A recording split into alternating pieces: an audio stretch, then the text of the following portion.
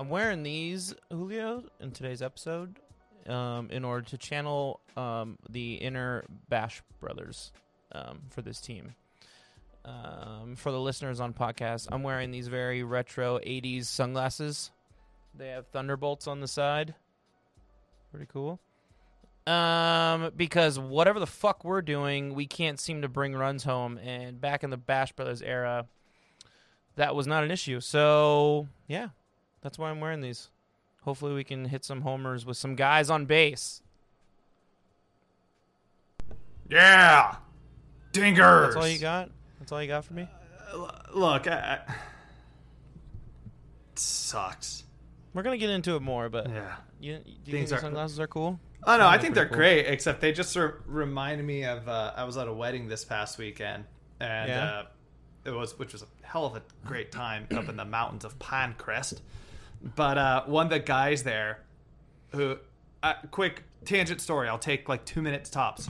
I knew it wasn't going to be Don't take 2 minutes. Make it one. All right, cool. And go. I knew it was going to be not a super formal wedding, so I just had a short sleeve dress shirt and some slacks. Cool, this is my outfit. I took it to the cleaners, brought it home, all that stuff. We get there Friday night and realize, oh shit, I forgot them. So all I had was jeans, a button-up Hawaiian shirt. I still had my dress shoes, and I had a bomber jacket. And I'm like, and then when he's like, oh, you're going to look super informal, yada, yada, yada. And I'm like, look, I know I'm looking formal. It's not I'm fine with that. But the person whose wedding it was for is from Vacaville. I'm like, I know the expectations. And I was right. One dude had their same sunglasses. He had a nice, like, Jerry curled mullet thing going on. It was a fucking killer look that just reminded me of that man. There you go. Good. Shout out to that man, whoever you are. He was from Chico. He had some killer cowboy boots. Oh my god, that makes so much sense. He had a belt, and I'm like, and I went up to him at the end of the night. I'm like, hey man, I'm digging your look. I'm like, that's a kick-ass look. No, I actually have these because I'm going to a bachelor party this weekend, and if we have a pool party day, I'm going to just rock the fuck out of these. Anyway, welcome to the Town Tailgates podcast. I'm Chris Madrigal. That's Julio Reynoso. If you're watching on YouTube, Chris is the guy with the dope-ass sunglasses. We are powered by Around the Diamond Podcast Network. Check out their stuff. Check out our stuff at Town Tailgate on Twitter.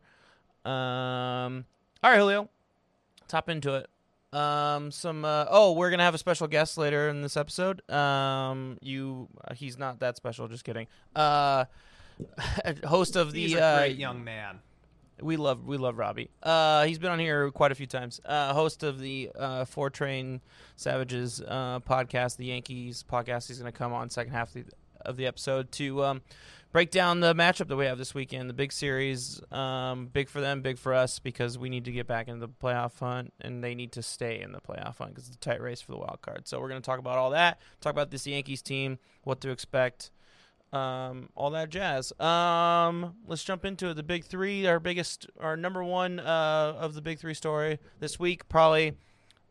If this happened 15 years ago, would have been like the biggest story in all of sports. But because we live in a modern era where baseball is probably the number 3 sport in the country, it's potentially number 4, and football trumps everything. Miguel Cabrera hit the 500 home run mark this past week. First Venezuelan-born player to hit 500 home runs. Second international player behind the cheater Sammy Sosa, so you can think what you want about that. But amazing feat. Miguel Cabrera Hold on, time kind of fell out. There is more than Sammy Sosa. It's Sammy Sosa, Manny Ramirez. Oh, Manny Ramirez. David Ortiz, yeah. Rafael Palmeiro, Pujols. But to kind of go to your point, there were all cheaters besides Pujols. Touche. Yeah, sorry. I just really wanted to get it in this point, so I got too excited and rode past it. But now you completely killed all of its momentum, so thank you for that. Good job. Miguel Cabrera really fell out of the spotlight in the past, 5 or 6 years. It feels like to me only yesterday was like the 2012, 2013, 2014 run they had where he was like the MVP of baseball for that couple of years, and before Trout came around, the best player in baseball, won the Triple Crown. And then it just a vast fall off. It's probably because the Tigers got shitty and they started trading away everybody. but it's also, I think, because of the injuries. Like, if you look at his stats, he's had really good seasons the past, like, 3 seasons. Yeah, I think it was. Yeah, the Tigers not being a good team is probably a big reason why we're not really talking about him. But he just got older, man. I think this last offseason he actually kind of trimmed down on weight, and he's played. He hasn't been great this season by any means, but he's been solid. I think he's probably been a better player over the last 3 years than Albert Pujols has. That's for sure.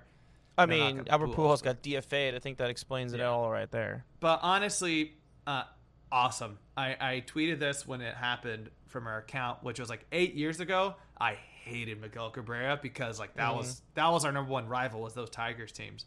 But I think as time's passed, I'm like, I love Miggy. Miggy's been like so tight, thinking back to those 2003 Marlins team when he was just a rookie and they helped win the World Series that year. He had some really fantastic years with the Marlins. So it's just great. And, I know you said if this was 14 years ago, but the biggest story. But I think still, and even though the home run records have been tainted a little bit because of the history of cheaters, all these guys we just named off, and more, I think it's still an amazing accomplishment because that's just longevity in the game. That's just, being able to be longevity, just of staying durable, and also just putting up power throughout all those years is excellent. So, like, I don't think this should be anything. That's why I put this as a top story. Is like, I think it's awesome. We got to celebrate guys like this when it happened. My point was not that it's not important. My point is that it's not going to get quite the coverage in the media and just in general vibe of just like celebration now because of where baseball is as opposed to 15 years ago. No, this is fucking dope. Like, I read a bunch of articles about it the day after. I was super stoked about it. I always hated Miguel Cabrera when he played against us, but I always liked him as a baseball player, like especially like those years with the Marlins. A lot of people forget he won a World Series with the Marlins in 2003. It was his rookie season. So he had success really early in his career. He's a first ballot Hall of Famer in my opinion. I think anytime you win a Triple Crown in baseball, especially since the one before that was Carl Yastrzemski in 1967, I think that deserves a first ballot Hall of Fame bid. And the 500 Club, I think, also explains it all too. Does he get to 550 or 600? Probably not. He's 38, but I want to ask you that, Julio. Maybe 550. He'd have to do it. He's like not going to get 600. 3 seasons. Yeah, no, he's not going to get 6 unless he just has like this Nelson Cruz back end career rejuvenation thing, maybe. But realistically, he'd have to go strictly DH, I would think, to do that though. Yeah, but who knows, man? The Tigers are been known to spend some money. I was kind of reading earlier today that they're kind of linked to Carlos Correa in the offseason, just like the AJ Hinch reunion, and like they have a pretty solid young core. So if you just put a bunch of solid young core on top of stars now and have them as kind of like the background guy, DH, he'll play every other day, maybe to keep him fresh, but who knows? Yeah. Do you think he's going to get it? Before we kind of go into my next thing I want to talk about with the 500. I don't think he gets to 550. He would really, like I said, he can't play first anymore because he's got to rest his legs a little bit. So he'd have to go to a full DH position. He'd have to go to a stacked team where there's guys around him that pitchers might have to pitch to, and they could pitch around him a little bit more. And yeah, I don't know. It'd be tough. Maybe a pitcher's friendly or a hitter's friendly ballpark too. I don't think so. The way he's been like trending down, I would say it'd be tough. Yeah, I mean, he might get 20 home runs this year. He also hasn't been healthy the past few years, so maybe that's part of it too. So he would have to play a full season, like the next 3 seasons. But we'll see. Now, who's next? Nelson Cruz is only 57 away. He's 41. He's hit 26 this year. So that's probably going to be him. We'll see. He's not slowing down. I know, but Father Time, man. I know, unless Tom Brady is getting him in on that regimen of the no shadow veggie regimen, then maybe. But we'll see, man. That's gonna be a tough one. Another one. After that, I don't know. Another one you got to consider: Giancarlo Stanton. He is only 30. He's gonna be turning 32. He's at 334 right now. So let's see, minus 334. But he can't He stay needs healthy. 166. So let's say if he's averaging 30 home runs a year over the next, he'll need 30 home runs a year at least on average over the next 5.5 years to get there. But you said it, injuries. Yeah. That guy, Mike Trout was the first one that came to mind because I know he's already past 300, but he also in recent years can't stay healthy. I don't know, man. That's a tough one. Matt Olson. Yeah, he's got several years to go. All right, next story. This is a bit of a sad one. Recently came out in a report that ex-Angels front office staff person was connected to a drug ring. I think it was the cartel. I can't remember if it was cartel or not. Yeah, I don't know if that's specifically cartel, but Connected to some type of illegal drug ring, and it turns out that Tyler Skaggs was a middleman for that entire. You can explain it better than me. What was going on was, if Tyler Skaggs was the Angels pitcher who unfortunately passed away in 2019 due to a drug overdose. He was on fentanyl, and there've been some court cases over the last few years, and the thing that came out was this guy Eric Kay, who was an ex-Angels staffer. He was using Tyler Skaggs as the middleman, as kind of his drug dealer of getting it to other players. Yeah. It's not looking. I feel like every year some worse information comes out about the Tyler Skaggs death, and it just kind of bums me out about the whole thing because it was such a tragedy when it happened, and like all of baseball kind of like rallied around it and like celebrated him, but it just gets worse and worse, dude. So here's a quick exchange. Is during the filing transcripts that they found that Kay and his supplier, I don't think they've got to that point yet, was saying instead of having payment for drugs that he was getting from him, he would offer memorabilia. So one of them was like signed Mike Trout balls and Angels tickets and stuff like that. And he kept, during those years of 2006 through 2019, he had kept the drugs at his own desk. And he's getting faced up to 20 years in prison if he's convicted. I think this is an open, closed case, especially with that much evidence. It's just, it's horrible. And it kind of goes to, I can't remember if I sent you this video, but I saw a YouTube breakdown of just the Artur Moreno run years of the Angels. And one of the big talking points was like, you literally had a player died while you were the team owner because of your just like ineptitude and just kind of turning a blind eye. Cause like they should have known that even if Tyler had a problem, it's not really a Tyler's fault. It's more of somebody in this ring is helping him and giving him stuff throughout this time. They should have known, and they probably did know, but they're looking a cold eye to it. It's a horrible thing because it's like, the Angels, you don't have much else to really focus on. Ohtani's going to win MVP, but it's like they haven't had success since 2014, and one of the biggest reasons they've had national spotlight is because of negativity. It's Mike Trout's amazing, but you can't do anything with the team. Ohtani is amazing, you can't do anything with the team, and then now, unfortunately, you have back in the spotlight because one of your ex-staffers was a drug lord amongst Major League Baseball. Yeah, I don't have much to add to that. It's just I'm not gonna lie though. Having this conversation with you wearing those sunglasses is just Does it make it worse? a little bit. Just yeah. You think Tyler's? Tyler's? I'm just kidding. I'm not gonna. It's just I'm not gonna sad all around. I hope this kind of gives his family a little bit more rest, but I hope this kind of puts a fire under Artur Moreno's ass, because outside of making beer cheaper and making tickets a little bit cheaper, it's been a pretty shitty owner throughout this run. All right, I'll go ahead and move it on for us. Here's a story that we wanted to talk about last week, but there was a lot of cool, spicy things last week as well, so we held it off to this week. This is a source that told The Athletic that MLB proposes salary minimum funded by new tax on teams spending $180 million.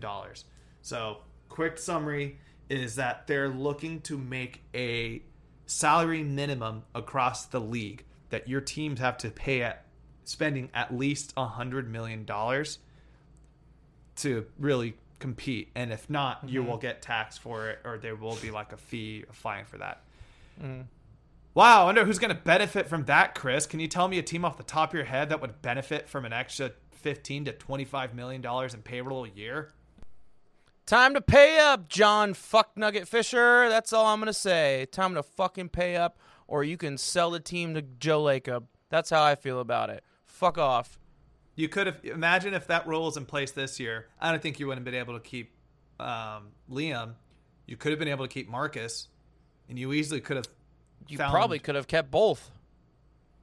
How much did Liam get? 15 or 18 million? I thought it was 10 million a year for 3 years. Because this year's payroll, I think, was like 75 million. You could have kept both, but you would have had like $5 million to work with the rest of the season. But besides the point, good. There is too much. This isn't just an A's thing. There's too much of a disparity between. There's not every team's going to be the A's or the Rays where they're going to work on a budget and be successful. There's too many teams that are still underspending, or when they do spend, they're responsible with it. And I think if you just have this out, it's going to even out the playing field. And so the A's are at 72 mil right now, and Liam got paid 3 years, 54 million. So yeah, a little bit more, but yeah. Let's see, math time. 54 divided by 3, 18 mil a year. All right, so worth it. Yeah.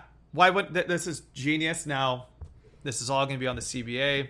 It's going to be really tumultuous. There's going to be a lot of stuff on the table. So hopefully, this is one of the main things that pass, because Lord knows, like, if you want this sport to be healthy, you got to have that competitive balance. The MLB is the only professional sport in American sports that doesn't have a salary cap.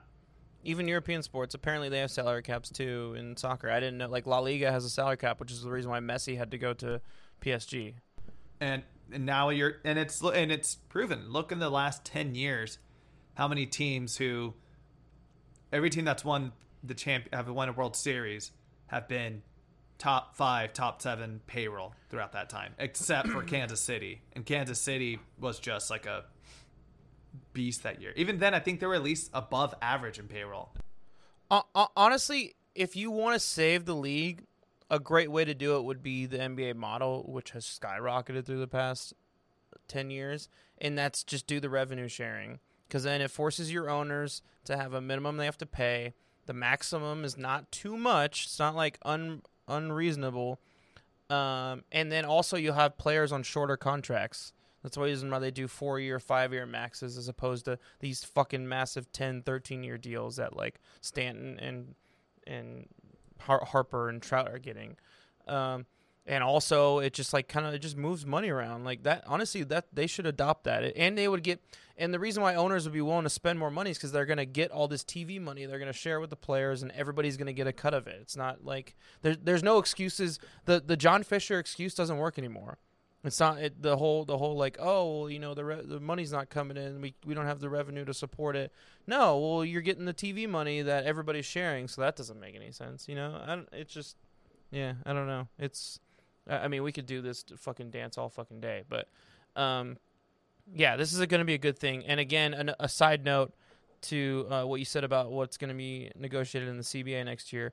Again, baseball fans, be prepared to potentially have a holdout. There potentially might not be a season next year, and if anything, they will not start on time. Be prepared for that, because the players are going to be a lot more. It sounds like they're going to be a lot more stubborn with their demands as opposed to the past, because the public's on their side now. It makes sense. They should get ready to adopt your KBO team right now. Yeah. That's all I'm going to say. For sure. All right, let's move on to A's news. Oh no, we suck again. Oh no, we suck again. I was watching Grown Ups right before we came on, so it reminded me of just Adam Sandler movies in general. and Rob Schneider doing the "Oh no, we suck again" from Waterboy. What's your favorite Adam Sandler movie? Go. Oh, dude, why? That's such a hard one. It's between Big Daddy and Happy Gilmore. Okay. What's yours? Happy Gilmore, or I could watch Happy Gilmore every day for a week and never get old of it. Or Big Daddy, it hits you in the emotions a little more, but so I wouldn't want to do that as much. Billy Madison, obviously, but also underrated. Wedding Singer. Love Wedding Singer. Oh, actually, wait. Uncut Gems. No, I don't. I would get Come epilepsy. on, give me a shot. I disagree. Well, that doesn't count. I mean, like Happy Madison, Adam Sandler movie. Billy Madison's great, but his voice gets Transylvania after like an hour. Hey, I actually like that movie. No, anyway, we suck. We were 6-9 in that 15-game run that we did a whole big podcast about 2 weeks ago to be like, hey, this is what we got to do to be successful. We're on this high. Let's do it. And then they suck. They're 2-8 in their last 10. In the last 10 games, they've scored an average of 2.7 runs a game. In their last 12 games, they've scored an average of 3.4 runs a game. And the only reason why that average is just a little bit higher than the 10-game average is because that includes the 2 games that we played against the Rangers where we scored 6 and 8 runs. So pretty much the past 10 games, we fucking blow. And in the 2 games before that, it barely moves up just a small ticker of our average. But it's just a fucking shit show. Woo! But wait. Oh, Chris, yeah. Julio. And on top of that, and during that time, the Red Sox, who were have taken over, who were also in a downward spiral and completely choking, have taken the second wild card spot away from us. We are now 2 games out of the second wild card spot. We are, I don't even know how many games out of the Yankees. We're probably 5 or something like that. In the last 3 winning opportunities, we've blown saves. Lou Trevino gave up 2 massive home runs. One of them was with 2 outs against the Giants. And then A.J. Puck gave up a 2-run home run on Saturday. I think that was in the 8th, though. Andrew Chafin, who has been our best bullpen piece in the past month, gave up 2 runs in his appearance that didn't make it much easier for Lou Trevino. It's just a fucking shit show, man. It's an absolute fucking shit show. Our hitters are the worst part, but I'm going to leave that to you because you have a bunch of stats that you want to bring up. But we have quality, amazing starts from our starters, including Paul Blackburn, who's come in and done a great job replacing Chris Bassett in the rotation. We get through 7 innings, or we get to 6. We have quality bullpen pieces, bullpen outings from our 7-8 inning, and then we just fucking blow it in the 9th. It's brutal. It's absolutely brutal, and the worst part about it is what Julio's about to touch on. Shout out to Olivia Rodrigo. God, it's brutal out there. But yeah, it's been.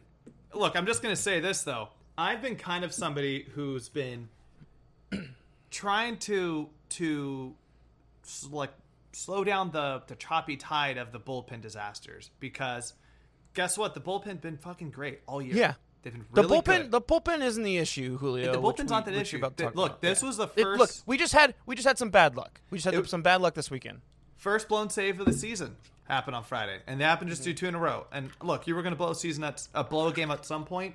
That's just Julio. What were we? We were 54-0 after 8 innings, right? Yeah, wasn't that was the stats? Now we're 54-3 to break. And would you rather happen now in the postseason? Well, let's even make the postseason. But besides the point, the real issue is the offense has completely sputtered. In the last 30 days, they are second in the most number of groundouts they've had. They're first in the number of double plays they've hit into. Runners in scoring position. I'm just shaking my head consistently. Runners in scoring position, they're batting 246, which they've pretty much have been at that rate over the last 3 years. That's not too shocking, but still. Here's where it starts getting worse. Players that are hitting below 242 in the last 30 days. 242 is the league average this season. Jed Lowry's hitting 236. Chappie, 233. Elvis, 224. Tony Kemp, 220. Seth Brown, 209. Players that are hitting below 200.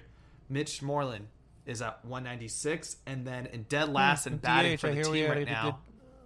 Yeah, We batting gotta last. get DH down AAA. Just saying. Yeah. Batting last is Mark Canha has hit 172 in the last 30 days. Our leadoff hitter.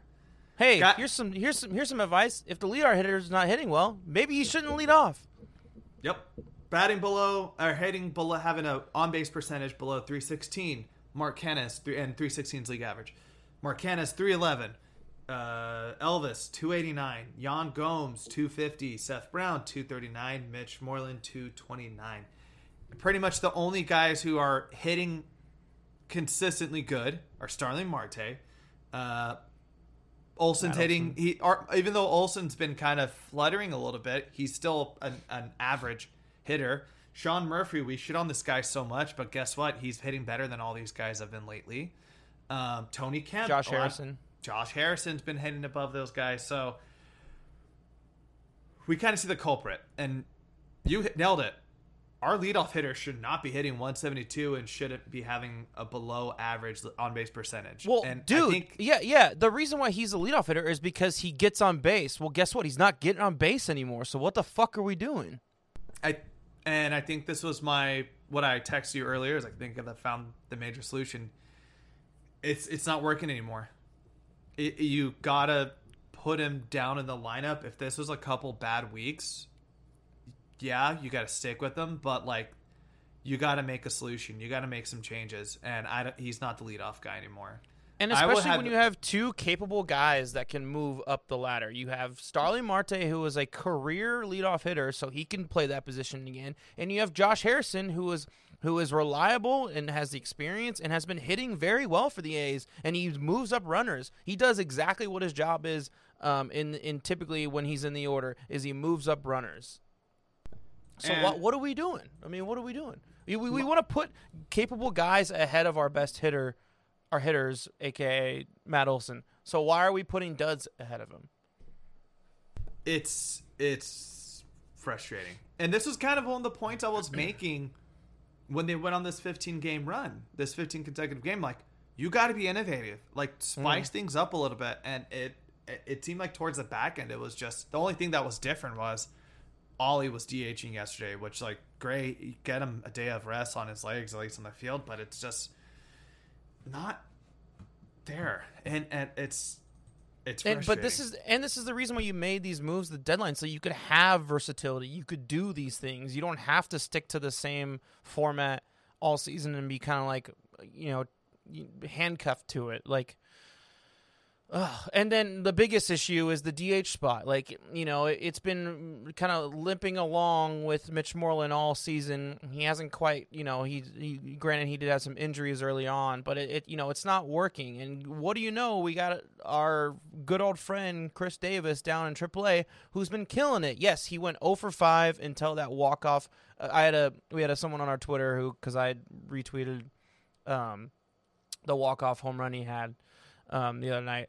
And they brought up, like, he went 0 for 5 until this walk-off home run. Like, we don't need that consistency. Like, but we need power. We need power in the lineup. That's what we need. And we know that he's going to get it. He's been doing it in AAA. I think he had another home run today. It's like, let's at least try it out because it can't be worse than what we got. And I feel like their clutch gene is just gone. Yeah. But it hasn't been here all season, though, dude. And yeah, like, Jed's pretty clutch. Always had a couple walk-offs. But I think that's something I was trying to think of, like, I totally forgot to look this up, but I wanted to see how many of the walk-offs they've had have been home runs and not just, like, hits. Because I feel like the disparity is probably, like, way more home runs than it is hits on this season. But you just kind of, like, they don't have this clutch gene. And the thing I love about what makes the Rays so good is it seems like any day, any batter, even if they're average, below average, someone's going to get you a big hit. And that's what makes that team so good is, like, they're just so balanced. They're so poised that it's like, how many big hits has Brett Phillips had in the last 2 years? He had a walk-off grand slam or something like that a few weeks back. He had a walk-off in the World Series. Like this, and he's a below average player, really. Yeah. So it's frustrating. It's like, what do you need to do to change this mantra, to change us? Like, you've brought in the guys who can help do that. You've brought in guys who've won multiple World Series on this lineup, and they're still not figuring it out. And look, we've been saying this for a while now. I don't think it's a player thing. I really do think like this hitting, the philosophy that whatever's going on for hitting, it just hasn't worked. And it hasn't been working with runners in scoring position for the last 3-4 years. We've both been big anti Darren Bush guys for a minute, but it's just like the writing's on the wall, man. What else can you do at this point with this budget, with this team? There's nothing else you can do besides see if you can change some hitting philosophies.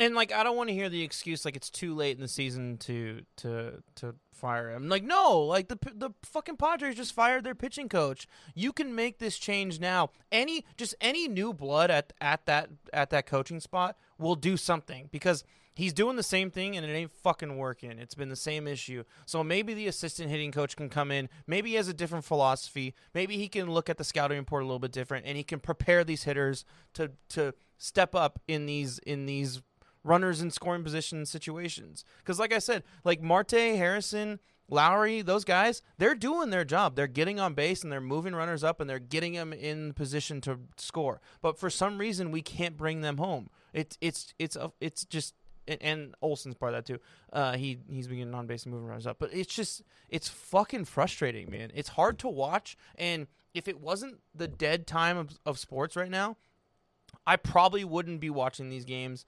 I have to watch these games because we do a weekly podcast. But you get what I'm saying. If I wasn't doing a weekly podcast, like there's games where I just want to turn off the fucking TV, which in the equivalent of that for me is putting it on the TV up to the right and watching like Grown Ups or something like that instead on the main TV. Like my attention's away from it. That's how frustrating these games are. That being said, they have a day off today. Baseball's a really weird thing that, you know, just having a day off and you're not mentally thinking about what you're working that day or whatever it could be is enough to kind of flip things around.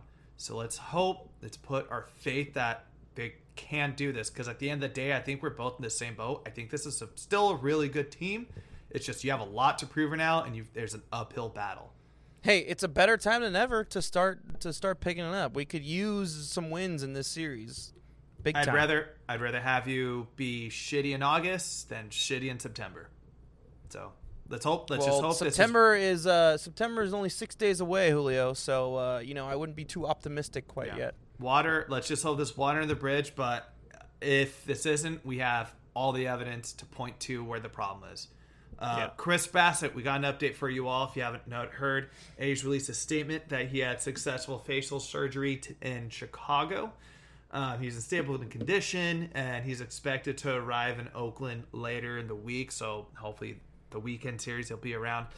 I know you brought up last week that he tweeted Dallas he's hoping to be doing bullpen within a few weeks, but realistically, nobody's really set an actual expectation.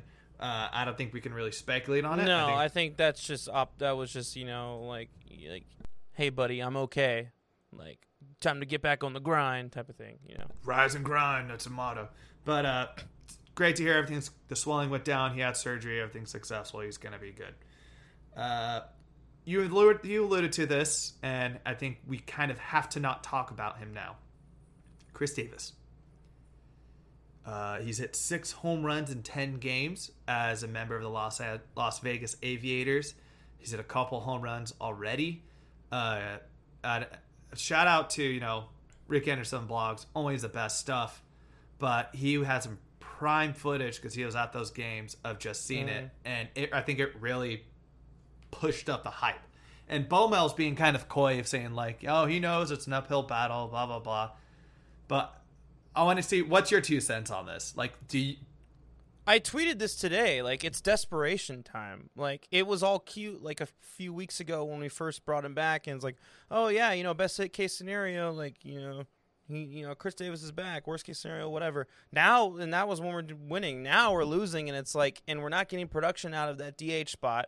Yan Gomes, regardless of what you think about his OBP situation, every at bat that he has is a quality at bat. He Agreed. eats up pitches. He fouls them off. They're promising looking. When every time he makes contact, it's promising. It's just maybe it's like not quite in the gap. It's just a little bit more center, and it's like it's quite the sprint for the center fielder, but he makes the catch. So like it's quality stuff, but. We could use him right now, and we could use his power because we're not getting power from anyone else on our team besides Matt Olson, and not even really Matt Olson lately. Matt Chapman has been he's back to 2021 Matt Chapman, unfortunately. Seth Brown hits an occasional home run, but he's not exactly someone you want to rely on. Mark Hanna, we all know his deal recently. We talked about him a lot. Jed's power is pretty much gone. We can't rely on that. He's going to get his doubles. We need to hit home runs. We need to hit home runs with guys on base. We could use him right now. So why not just give it a shot? What do we have to lose? There's nothing more we could lose. We're already not doing it. Like, why not just give it a shot and just see? And who knows? He's probably going to bring an energy to the clubhouse too, because we all know he's a chemistry guy. He's been that way for a while. And what is the one thing that we always said about Chris Davis, even when he wasn't playing well last year? He's clutch. In those playoff games, he's one of the only people who ever come up big with clutch hits. We could use that right now. And, I kind of want to double down on what you were saying about home run numbers. And it's that, like, they kind of really lost what was their identity for the last few years of power. They're 9th in home runs hit on the season. I had it in front of me. Ollie's got 32. Excellent. Chappie just is at 19. He wanted this huge surge. And then Seth Brown looks like he's going to be getting 20. But now you're looking at Murph is at 14, Jed's at 13, Canna is at 12, and then it's Mitch at 10. It's like the power of what this identity was for this team for the last few years is missing. It's not there anymore. And hell, if he can come up and hit 5 home runs in August or September, he did his job. He did his job if he can do something like that. I think part of that is, Canna moved to the leadoff spot. You're not exactly searching for home runs in that spot as much anymore, so that changed things. We traded out a shortstop who hits 30 bombs a season for a shortstop who hits barely 10 at times, if that. We traded out a DH who hits, was hitting 40 home runs a season to a DH that hits around 25. It's things like that have changed it up a little bit. But you're right, man. I mean, it's just like we got to do something. And the name of modern day baseball is a home run's better than a hit, or a home run's and a home run or a strikeout is better than consistent hits. So it's just, yeah.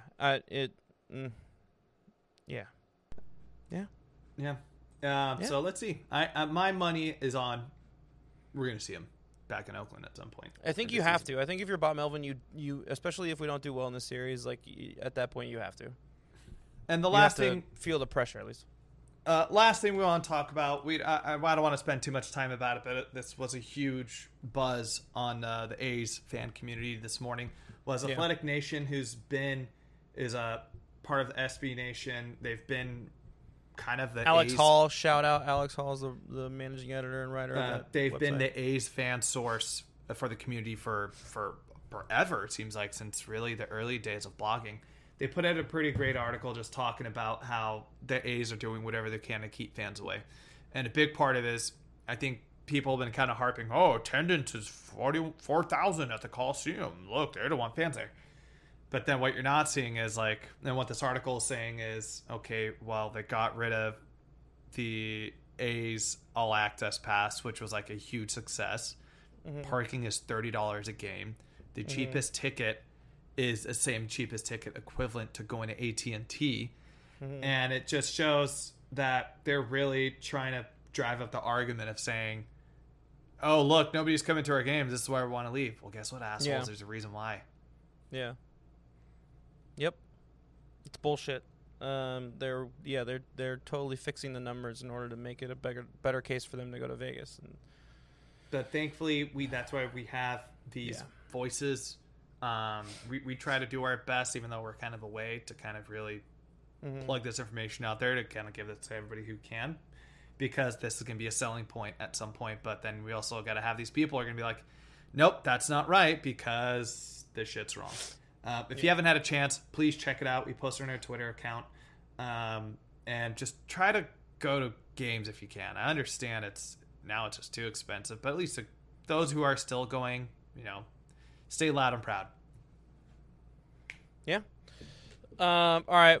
Well, on that note, we're going to take a break, and we'll be right back. Robbie's going to join us. We're going to talk about the Yankees series, talk about some Yankees players to watch out for, what has led to their success recently, and just their fan perspective. So stick around, and we'll be right back.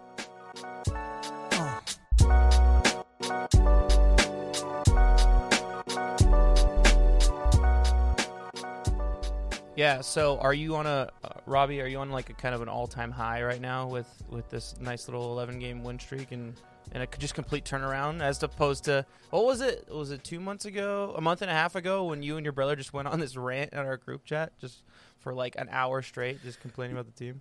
Yeah, it was a deep state of depression in Yankee land. It was really bad. There's no other way of describing how just upset. And because even if it's like not, it wasn't even that they weren't. They just weren't a team, and they just the expectations coming in that we were at least going to make the playoffs. And I was joking about prior that even the way that we're playing right now, I expect to be in October or in some facet, whether that's wild card, and there just looked like there was no hope for a portion of time.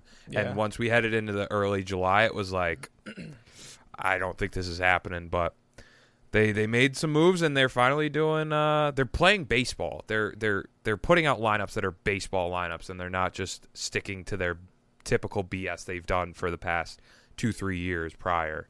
And they're putting out a product that Yankee fans are saying, okay, now we're doing stuff that other teams are doing or other big or the people we're competing with are supposed to be doing. And it's just it's good that it's here, but before it was just so mind-boggling with the stuff they were doing. On top of you guys playing competent baseball again, you're also taking advantage of the meltdowns of the Red Sox and us as well. That is Robbie Schlatter, ladies and gentlemen, of the Four Train Savages podcast. He's joining us this week because we have a series with the Yankees coming up.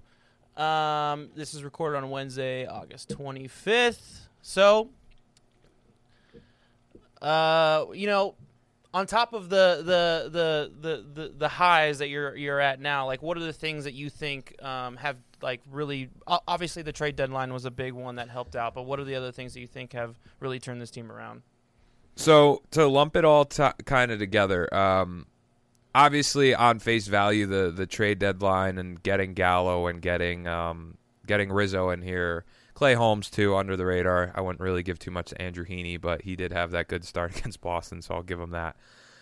But the thing that they started doing, what I said earlier, was they started doing baseball stuff. They started pressing baseball, so not messing around with small ball. You mean like stealing bags? No, not even that. A little bit, but not even that. So they started.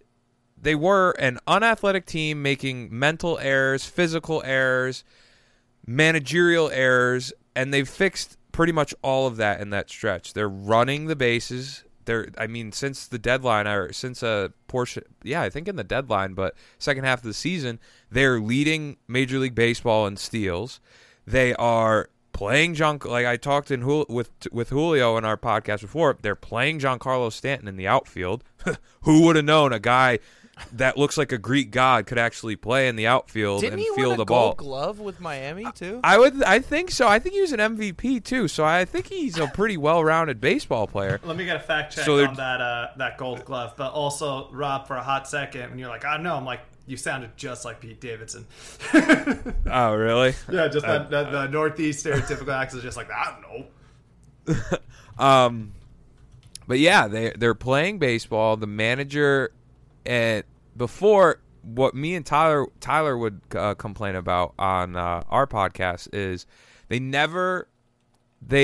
thought in April, May, and a little bit of June, it was always, we're going to save these guys, we're going to give them rest days, and we're going to do all this, and which is kind of around baseball. It's more of like an NBA thing, but we always said that they had a Brooklyn Nets approach, and that's what they did. They would rest players, and they would do this, and they'd say, oh, we're not, got to keep Stanton off his feet, and do all this, and that's what they were doing. But now, where Aaron Boone is allowed to manage with some urgency, and I give him credit because he's been. I haven't been the biggest fan of him.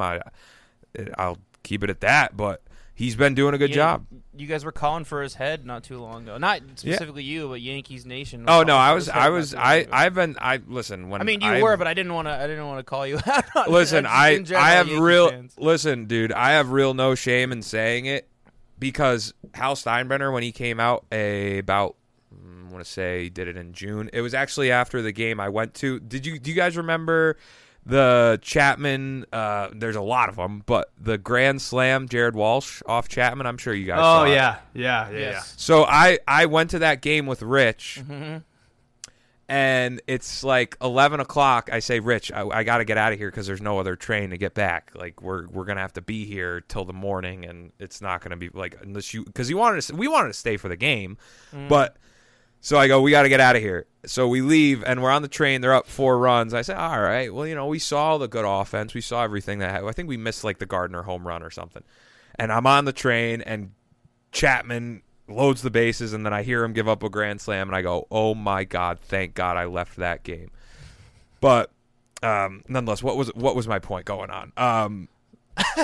I lost what I was saying. Just because this team has brought you to the brink of suicide? Is that what you're trying to No, do? it was...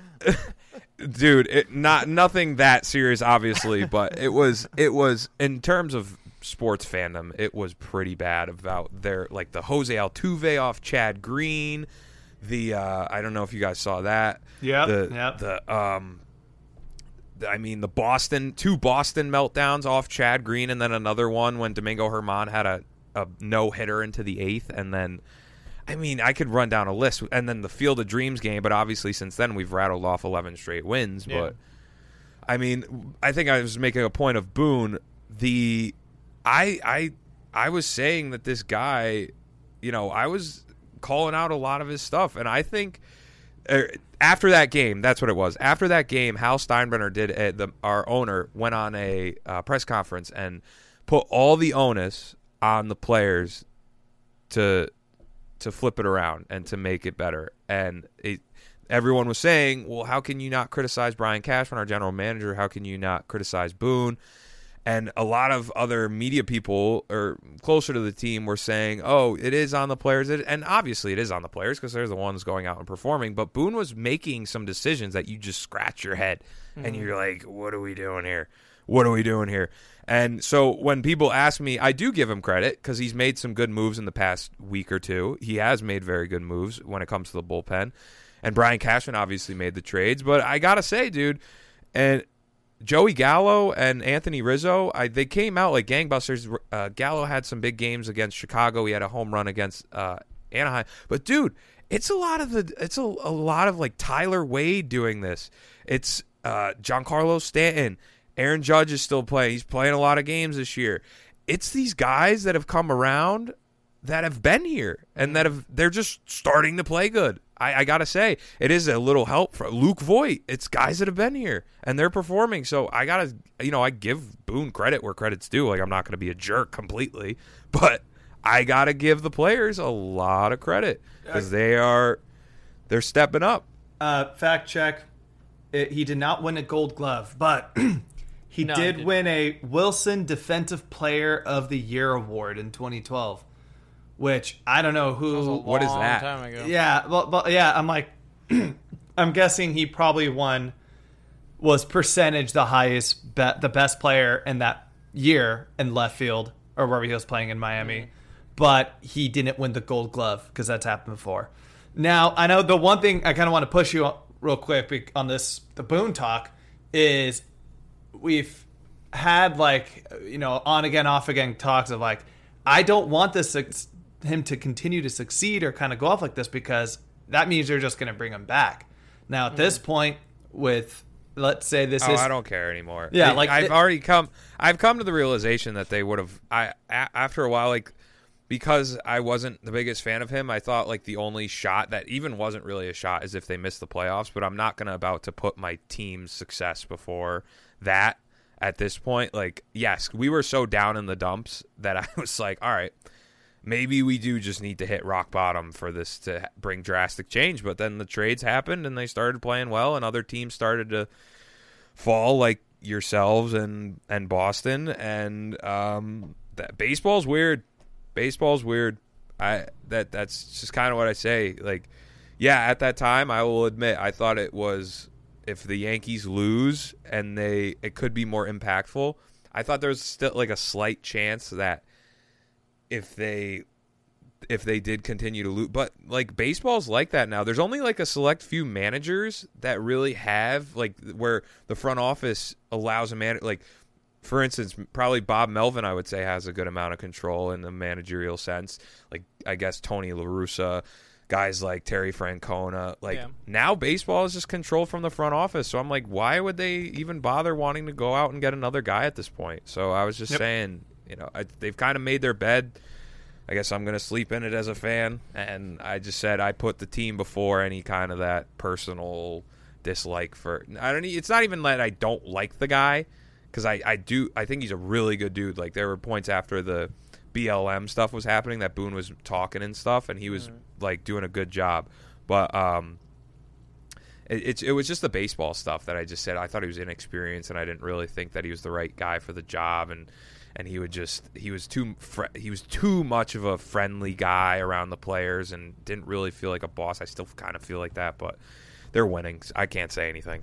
They're winning. A big reason why a lot of analysts have been getting those managerial jobs past couple of years, though, is because they are the first to kind of like accept the analytics side of baseball. That's a big reason why. Whereas old school managers who come up through the system, they're very hesitant to go against it because they're like, the old traditional way of baseball. Whereas, like, if you're an analyst on TV, you kind of have to accept the numbers aspect of it, and you have to look at those things in order to do your job well. So I think that is a big reason why those guys have gotten these jobs. I just wanted to say that real quick. Sorry, go ahead. Yeah, no, it makes sense. I mean, I don't really think if Aaron Boone got fired, I don't really think he got offered a job after the Yankees made the American League Championship Series, and a Game 7 came one game away from the World Series. Are you going to turn down that job even after? No.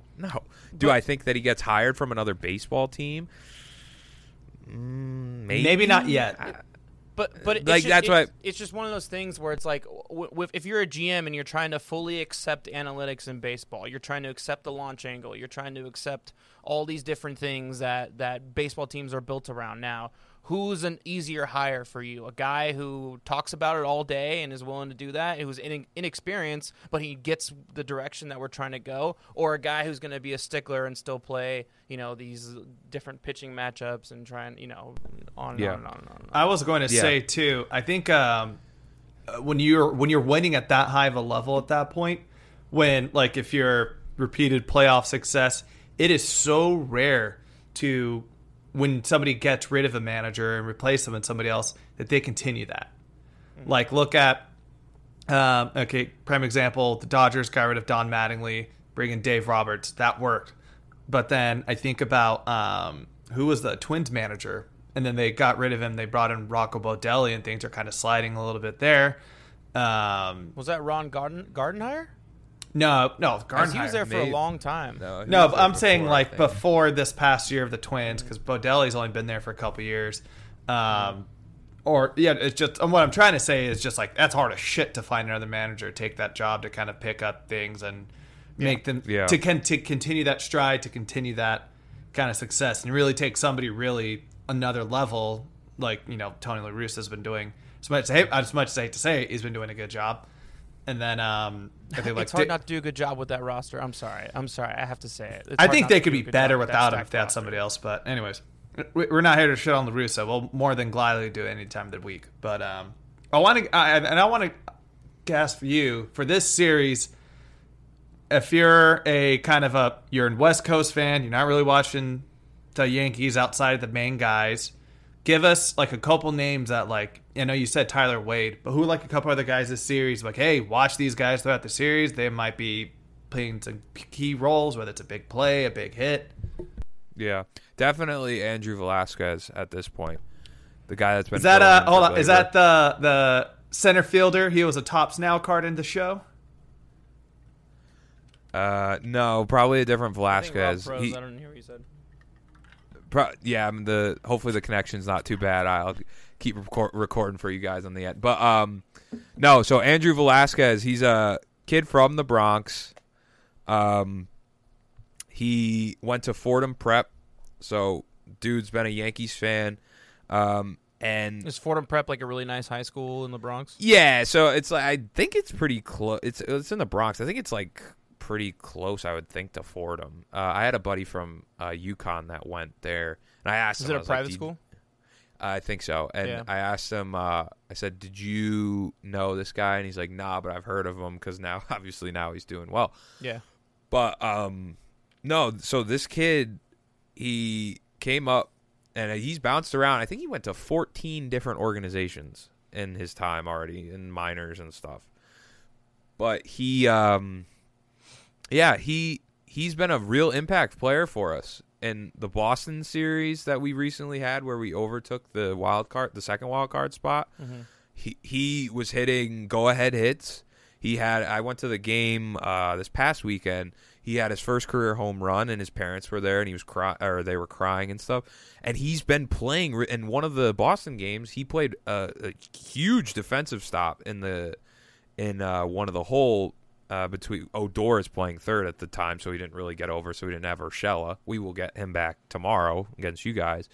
But he made a great play to end the game, and he's been a real impact guy. And I mean, it's even sprung people, which pisses off a lot of Yankee fans, and it's kind of irrelevant, or it's kind of a stupid point, but people are saying, why don't we keep him and get rid of Glaber and trade Glaber now? And I'm just saying, this guy's been around to a lot of teams. I understand Glaber's defense is not. I'm one that also agrees that Glaber's defense is not the best, and I want to look for a shortstop at some point, whether that's someone in the minors that we have like Volpe that's shot up to number one past Jason Dominguez or whatever. But Velasquez has been really good. I mean, that conversation has been driven around him. So he's a lefty. He's swinging a hot bat at the moment. Outside of that, like I said, we got Gio Urshela back. I don't know if he's going to be an impact guy right away.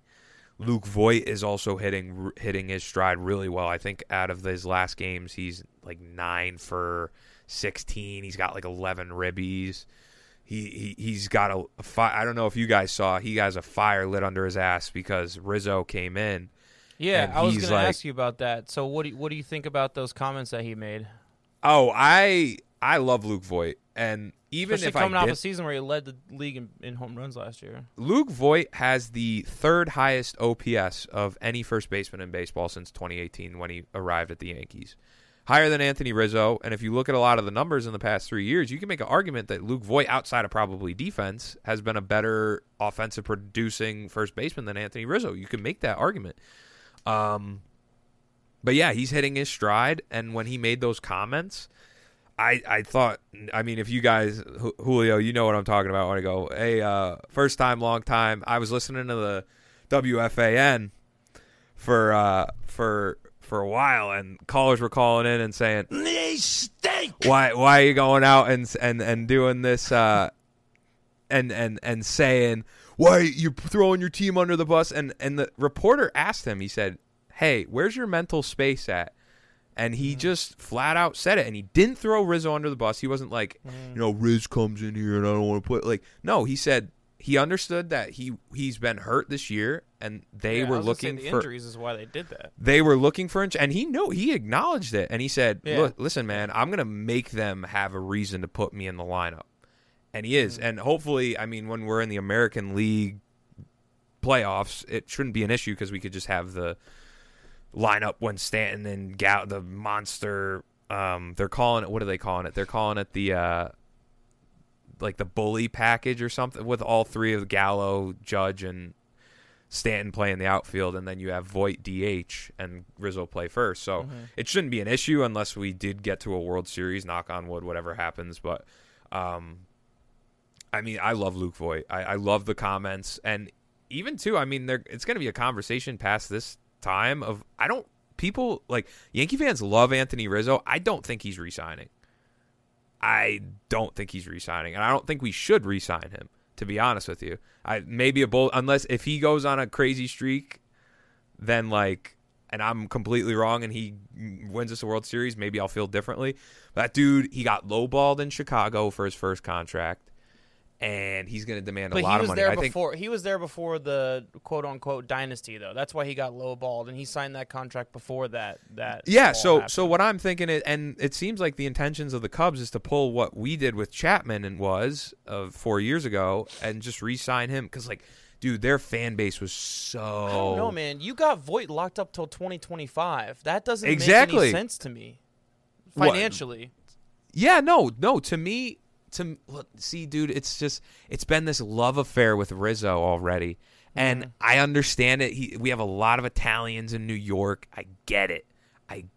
Especially the picture with him and the chain and everything like that. That probably won over all of New York right there. It's hard not to love him. He's such a good personality, man. He's a good dude. He's a personality.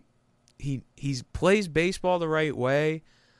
But yeah, from a fight, we just signed DJ LeMahieu to $96 million, and he's already starting to have a fall off, and Yankee fans are mad. I'm like, you're gonna give Rizzo probably more money, same amount of years, that. We just did this last year, and you're mad about this guy.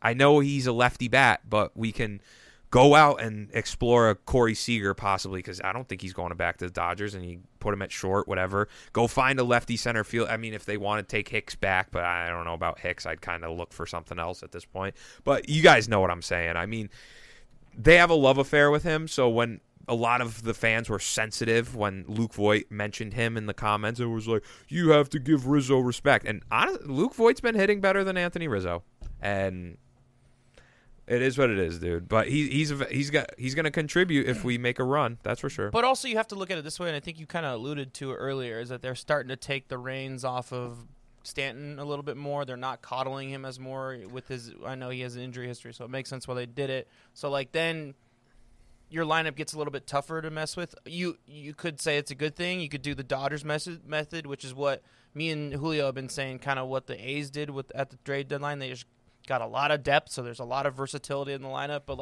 that's star power versatility. That's just wasting money. You want guys to play every single day. I don't know. It's just It seems weird and unnecessary when you can spend that money elsewhere in a need that you keep saying you guys clearly need, which is shortstop. You keep bitching about the shortstop position, so I mean, obviously that's a need for you guys. Yeah, no, I don't know what they're even gonna do with that. So I mean, because they have this kid Volpe that's been killing it, and he's shooting up the minor league chart. He passed Jason Dominguez, who the Martian and people know about, and I don't know what they're going to end up doing with shortstop. I don't really want to think about it until after the season. But, yeah, that's why I say when people are just talking, you go, as soon you're as talking about Rizzo and Voit right now. Yeah, no, what I'm saying is the only reason that was because we were talking about the signing and the comments that he made, and people were jumping down Voigt's throat, and they were like, oh, you can't, don't disrespect him. And I'm just relax. Rizzo probably won't even be in our realm to re-sign unless something else happens and Cashman pulls whatever he can. But I just would rather, I would tell people on Twitter and stuff. It's can we not think about re-signing this guy and just enjoy him as a rental and what we got him for, which is to get us to the postseason and make a run? People, the Yankee fans in that sense, very, they need to kind of get a little bit more perspective when it comes to that, hopefully. But who's going to do that? Baseball fans going to do what baseball fans do, and Yankee fans too. So it is what it is. Voigt's still at high A though. He's only 20, so I don't know if you see him in the next couple of years.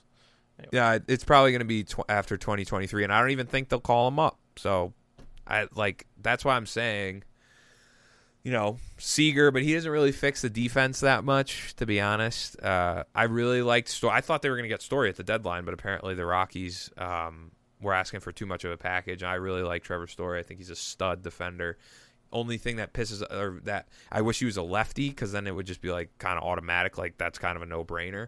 But he's a righty, and then I don't know if you get Hicks back, that's another lefty in the line. We have Gallo for another year, so I don't know. It's really weird. It's really weird. And then Judge and Gallo and Sanchez are all free agents in 2023. What are you going to do there?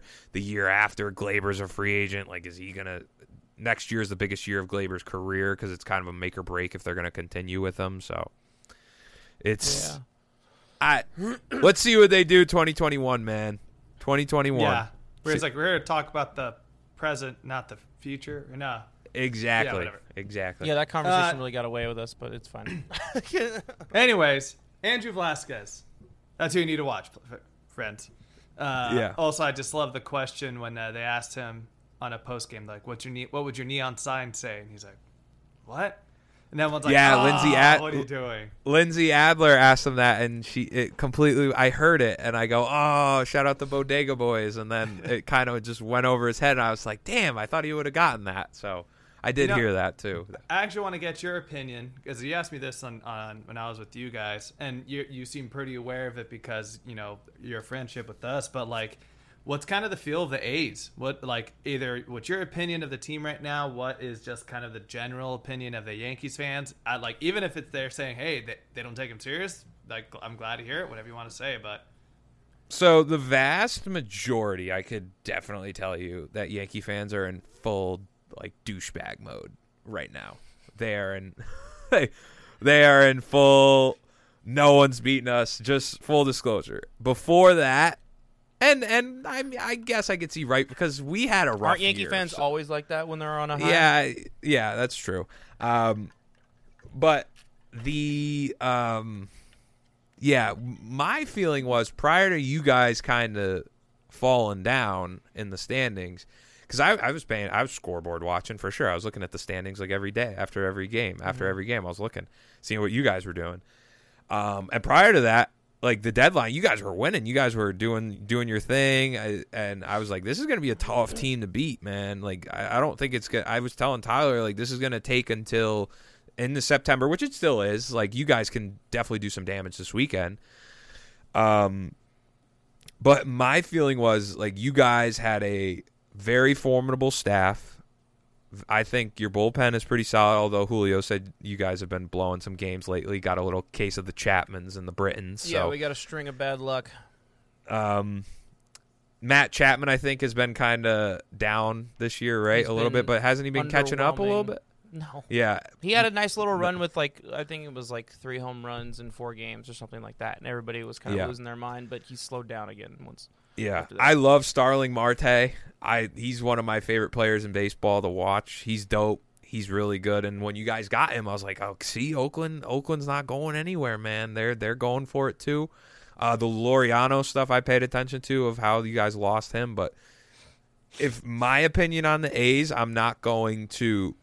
Mine's like a realistic opinion that if, like I said, if we match up in a wild card game, I'm going to be nervous no matter what, even after what we did in 2018 to you guys. It's a one-game wild card. Anything can happen. I'm still going to feel confident going into it, but it is definitely, if you look through Yankees Twitter, it's definitely disrespect. Definitely disrespect. I will say, like, just for your guys' sake, I hope we match up so you guys can make the playoffs, but my road to hypothetical, just to be a Yankee fanboy. You'd rather play the Mariners? No, I'd love to play the Red Sox in a one-game wild card and beat them. Actually. I would love to play Boston and then go on. I don't want to play Tampa. Do not let me play Tampa Bay. I am done. Undervaluing them. I am done. I do not want to play them. Let me play, like, however it would shake out. I don't even know if this would be possible, but, like, Boston in the first round, then Chicago, and then give me Houston or something. I'm telling you right now, everybody in the country who's not an Oakland A's fan and not a Seattle Mariners fan is rooting for that. And ESPN, you can bet, and Major League Baseball, you can bet, are rooting for that as well because their ratings are going to skyrocket for that. Oh yeah, for sure. It would be great for baseball, but like I don't want anything to do with the Tampa Bay Rays. Here's the thing. That's not a reality though, because they're in first, and one of you guys is going to take first. Yes. Either you or them. Like that's not a world that we're going to live in, because the Red Sox ain't coming back. I hate to break it to the Red Sox fans, but that's not fucking. And happening. they're currently losing 4-0 to the Minnesota Twins. So out there. It's that. Just however it would shake up, I don't want to play them. I don't want to see them. So that's however it does end up, but yeah. No, Boston. Listen, man, Boston. They just. It was funny because Carabas was talking about Bobby Dahlback being like the big because they missed out on Rizzo and we just kind of swept them, and that was funny too. Like we just swept up and took them. And Bobby Dahlbeck's actually, I think his numbers are pretty good. But the other day when we overtook them, he made like a massive error on a ball hit by Anthony Rizzo, and Carabas was going crazy. And like he went on like a 10-minute Instagram video of saying like State of the Union for the Red Sox. So I mean, anytime that happens, that dude's a clown. As though. a Yankee. Like it's like. I'm ready to unfollow him on Twitter because just like there's so many other people who do. We've had a few interactions. He quote tweets us sometimes because I know like we just like give him little jabs and he'll like quote tweet us and just that's how I have to do it now. It's annoying, but yeah. it's like, that guy fucking sucks. We had our issue with him not too long ago. All right, final prediction, Rob. You know the matchups, or do you want them? Do you know them? The pitching matchups? Do you care? I don't know the exact matchups. I can look on my phone. So real it's quick. Talion versus Caprillion. Did I say that right? Talion. Taillon versus Caprillion, Cole versus Manaea, Cortez versus Montas, and Montgomery versus Blackburn. I'm sure you don't even know who Blackburn is. Yeah. So what do you think? So I think if I were you, I would have all the confidence in the world to be like, you guys have been fucking terrible lately. We're gonna. Yeah. No. I told Julio before in our pod. I think they win 3 out of 4. I do think you guys get us one game just because. So game 1, Caprillion versus Taillon. That's gonna be. I think tomorrow will be the best game because of that matchup. Agreed. I think Caprillion is he's been doing well, right? So and Taillon he won I think Player of the Month in July or Pitcher of the Month. So he surprised the crap out of me. I didn't think because he was like a 2-pitch pitcher and now he's finding it, which is great for his career. I mean, the dude came back from two Tommy Johns, a cancer diagnosis, like awesome for that dude. Friday, I will say Manaea had a big bounce back start last week. I don't know if he's going to be quite to like the ace form that he has been all season, but I just wouldn't be as confident as you might want to be right now with that one. Yeah, well, so although he was trashed 2 starts before that. Like Cole, whenever Cole is on the mound, you got to feel good as a Yankee fan because absolutely. It's your ace. If you're any fan, if Cole's on the mound, he's on your team. But the last start, I saw his last start against Minnesota, 6 innings pitched. I think no earned run, I don't think he gave up an earned run. But he's had those weird instances where he does give up a dud. I don't think it's this game. I don't think our team can do that. I just don't. Yeah, the way so that we've been hitting lately, I don't think we're the team to give up the dud too. So I don't think it's that game. But also Saturday is the one I would be scared of if I were you. Montas is on a fucking roll. He's put together 5 ace quality starts. I would be a little concerned. That's Julio. The only one. That's the only one. To answer your question, I cannot believe that I did not bring this man up when you said, who is an under-the-radar player stash? A's fans may need to hear about. Nestor Cortez. Is it Cortez? Okay, all right. Nestor. I've been seeing what's going on. You're right. Nasty. Frankie, he may be on a roll, man, but this dude, Nestor Cortez, is a throwback. All right, Saturday we're in for a treat then. A pitcher's duel, major baby. Throwback. So I'm excited now. I've been arguing. Our last pod, I was like, dude, I kind of want Nestor Cortez before Jordan Montgomery, who will be pitching Sunday. I was like, because he shut down the White Sox. He shut down the Red Sox. He's been shutting down all these guys. Or I don't know if he shut out. I know he didn't give up any earned runs against the White Sox. I'm pretty sure. So that's a good lineup, especially when Eloy and Luis are back in that lineup. Like that, he gives you crazy looks. He gives you the fun. Look out for some Cueto-like deliveries. He gives you the weird herky-jerky stuff. I mean, they got Mario T-shirts for him. I gotta buy one. He's so don't sleep on him. That could be a very underrated game. No, you got me excited for Saturday. Now I'm gonna be in Scottsdale, drunk off my ass, but I will be checking in on the game now. Yeah, you gotta keep an eye on it. You gotta keep an eye on it. And Blackburn versus Montgomery. Montgomery didn't look great his last start, so. And away, I don't know. He just got back from COVID, so I think that's a day that you could definitely get him. So if I had to predict out of my 3 out of 4, Blackburn's the replacement for Bassett right now. So he's like he's kind of a journeyman. He's been up and down. But he's also from our hometown, so we got some extra love for him. Yeah. Nice. But if I had to predict which one of those 3 out of 4 is going to be the loss, I'd have to say Sunday on the getaway day. Yeah. So, but yeah, no, Saturday should be. I'm not going to guarantee. Like the first game, I think is a guaranteed should be a good game overall with Caprillion and Tyone. But don't sleep on Saturday. That could be a really good pitching duel, especially with Nestor on the bump. So all right, A's fans, you heard it first. But hope we don't get from Robbie. Aroldis Chapman doesn't pitch. Hopefully Lou Trevino doesn't pitch, so that we're both rooting for. I'd be more nervous for Chapman than Lou, but I see what you mean. All right, Robbie, thank you for joining us. Before you go out and plug your shit. Plug away, bro. On here? Yes, go follow at Four Savages if you like to hear some obnoxious Yankee fans, I guess, and get to hear some takes on what the team's doing. I'm pretty respectful to the A's. I'll give them the respect where respect is due. So if you want to catch up on what is happening with the team and keep an eye on us, because we may be matching up, man. Hopefully we can, if it ends up that we're in a wild card situation, we may have to come back and get all 4 of us together and do something for prior to the game. But yeah, I'm super pumped to watch the game.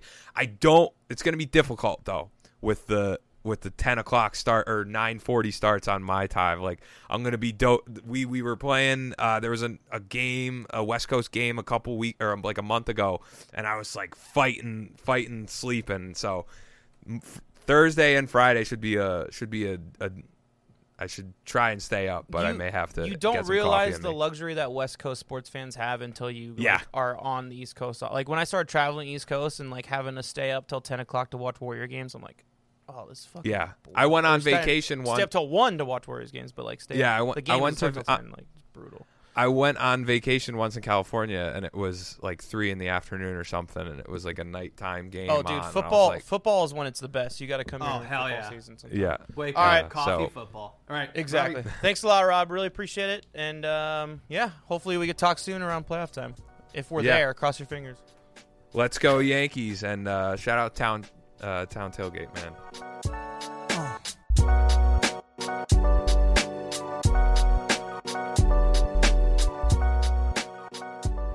All right, welcome back. Thank you, Robbie, for joining us. That was a lot of fun.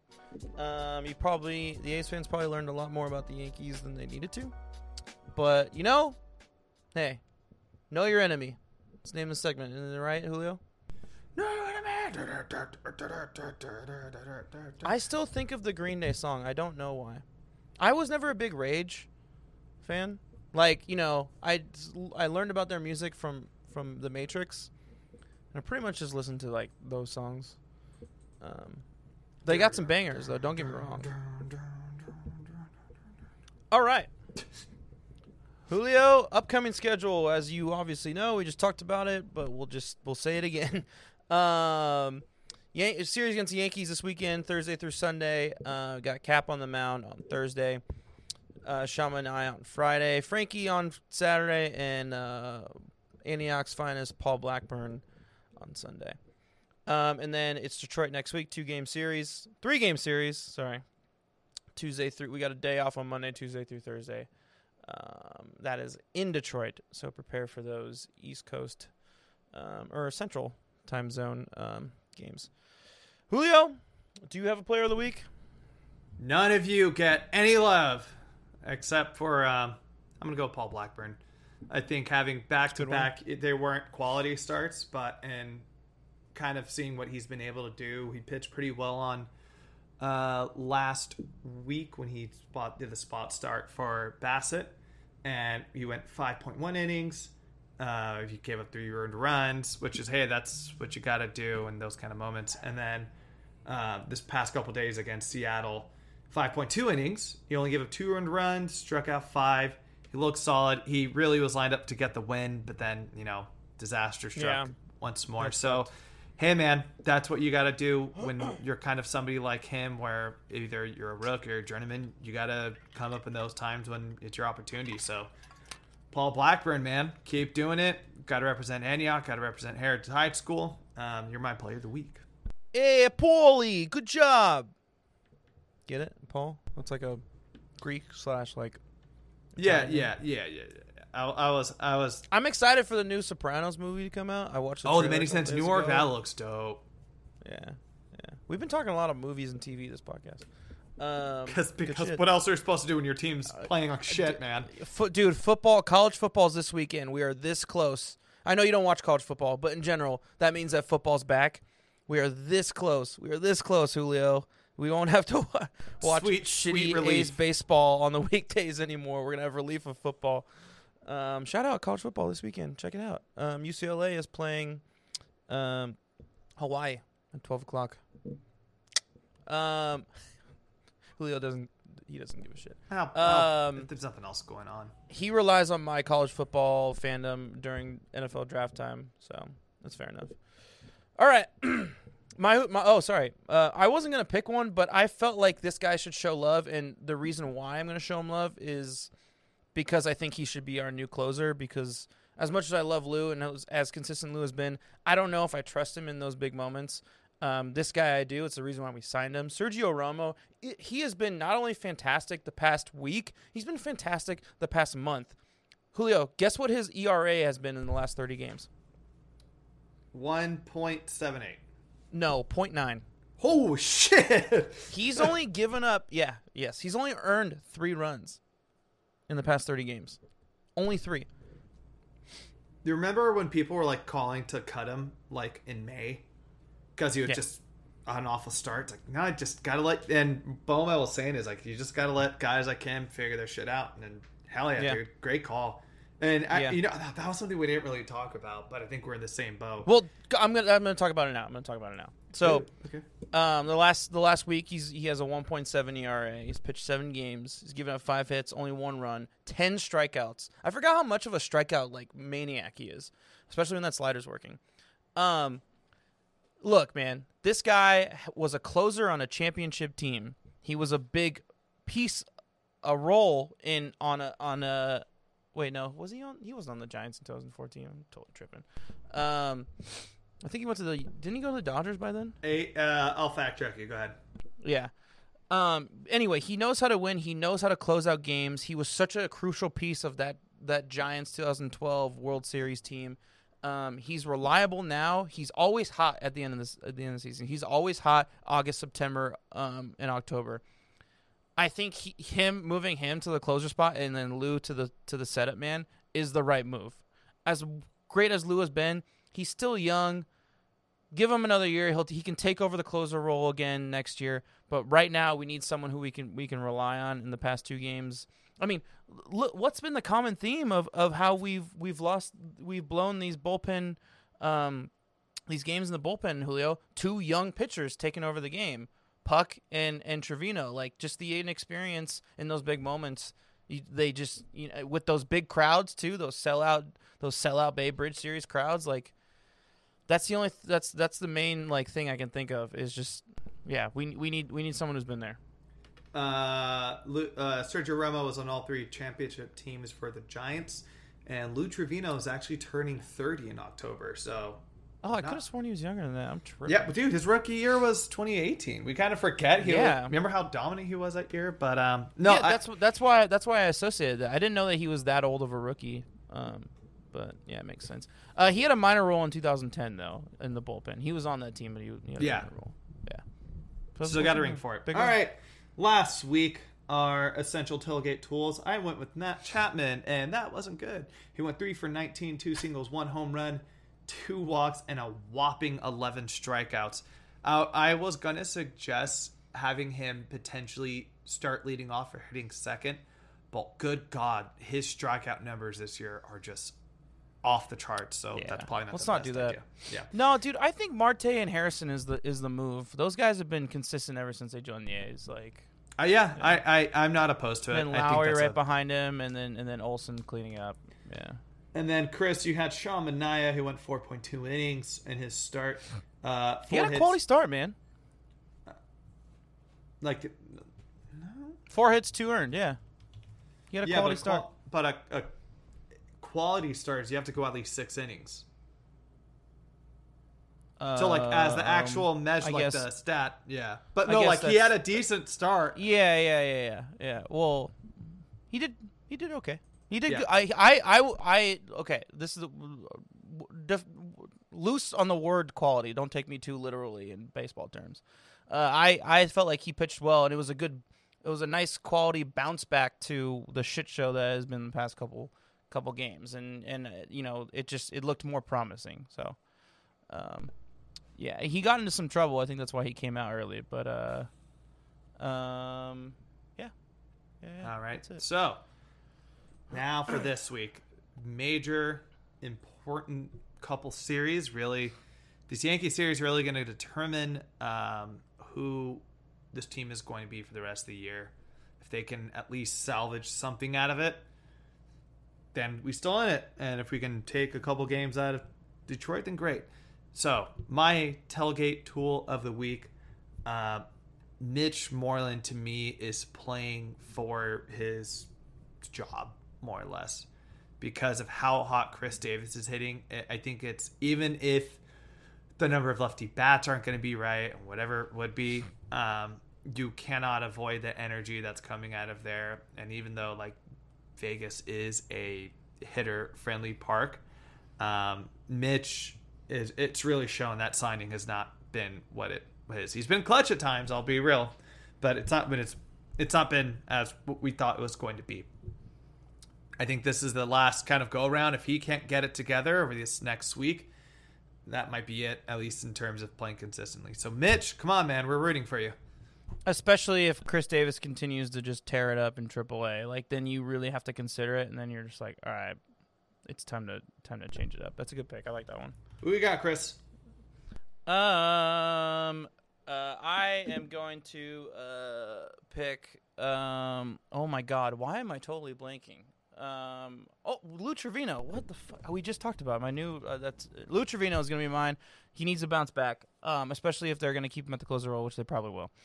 And I have faith that he will get back to form. Again, it's nothing against him. It's just that I feel like we need reliable veteran leadership in that closer position, which is why I want Sergio Romero. But we need Lou to be back to form because we need to be able to rely on him in late innings in general, along with Andrew Chafin, along with AJ Puck, along with Yusmeiro Petit. We need those guys in order to make a playoff run, first of all, and then be successful in the playoffs. So Lou Trevino, I would say look out for him to have a bounce back week. I feel confident in that. All right, Chris. Now it's your time to shine. You're going to get up in those polls. What do you... Get up in the... Oh, fuck yeah, I'm going to get up in those polls, baby. Here comes the magic hour. Let's update the polls. Julio. Well, not Julio. Audience, are you nervous about Sean Manaea's 3-start skid? 60% of the audience said yes. 70 votes on that one. Pretty good. Scrolling up here. Oh, there's Steve again. Fuck Steve. He can fuck off. I hate that guy. I love that Robbie chimed in with the 4 trains and teamed up with us to just talk shit on him. And I like how we had to text Robbie, be like, hey, Robbie, help us out here. And he's like, I got you, bro. All right. Who should fill the 5th rotation spot? 52% of the audience said Dalton Jeffries. AJ Puck got 26%, and Paul Blackburn got 22%. Paul's been good, though, so I'm pretty happy with that. AJ Puck. I think AJ Puck's a long-term reliever role. Like long-term for his career, he's going to be a reliever. So I think we can kind of count that out. This is a good one. Not many people voted on this one. Actually, a lot of people voted on this one. Sorry. I felt very frustrated after the White Sox series because I felt like we were robbed with the Seabass hit. I felt like we could have tied that series up, and it kind of deflated us for pretty much our team has been deflated ever since then. So I put on a poll, were the A's robbed in this series? That was the White Sox series. 51% of the audience said no, they disagree with me, but you guys don't know shit, so fuck you. I'm the one who makes the polls. I'm just kidding. You were probably right. I was just very emotional. All right. Should the A's call up Chris Davis? 68% of the audience say yes. 149 votes on that one, Julio. Pretty good, right? I think we have one more. Hold on. Scrolling up. Oh. Given Lou's recent struggles and the team making a change at closer, who should it be? Sorry, that was a weird worded one. Let me say that again. Given Lou's recent struggles and the team making a change at closer, who should it be? 42% of the audience say Sergio Romo. Chafin got 39%, Julio.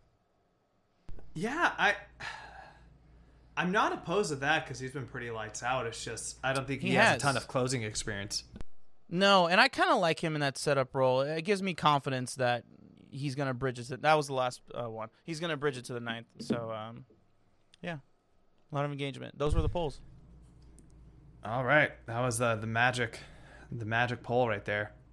The magic poll. Oh, the magic poll. Oh, magic poll. I'm going to call my penis that from now on. Oh, good God. All right, well, you can call it that in Scottsdale. All right, that's the end of the podcast. Last but not least, Julio. Let's go, Oakland, and let's have some faith.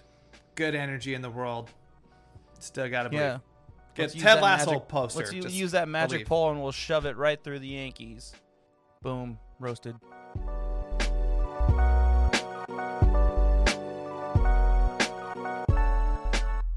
The Town Tailgate is an independently produced podcast. It is written and executive produced by this guy, Chris Madrigal, and my partner in crime, Julio Reynoso.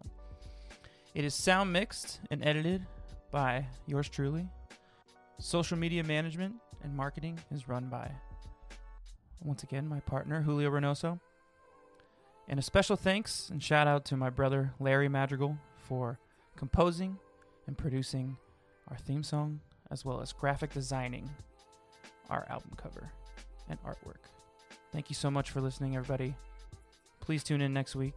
Please subscribe. And last but not least, as we always say, let's go Oakland.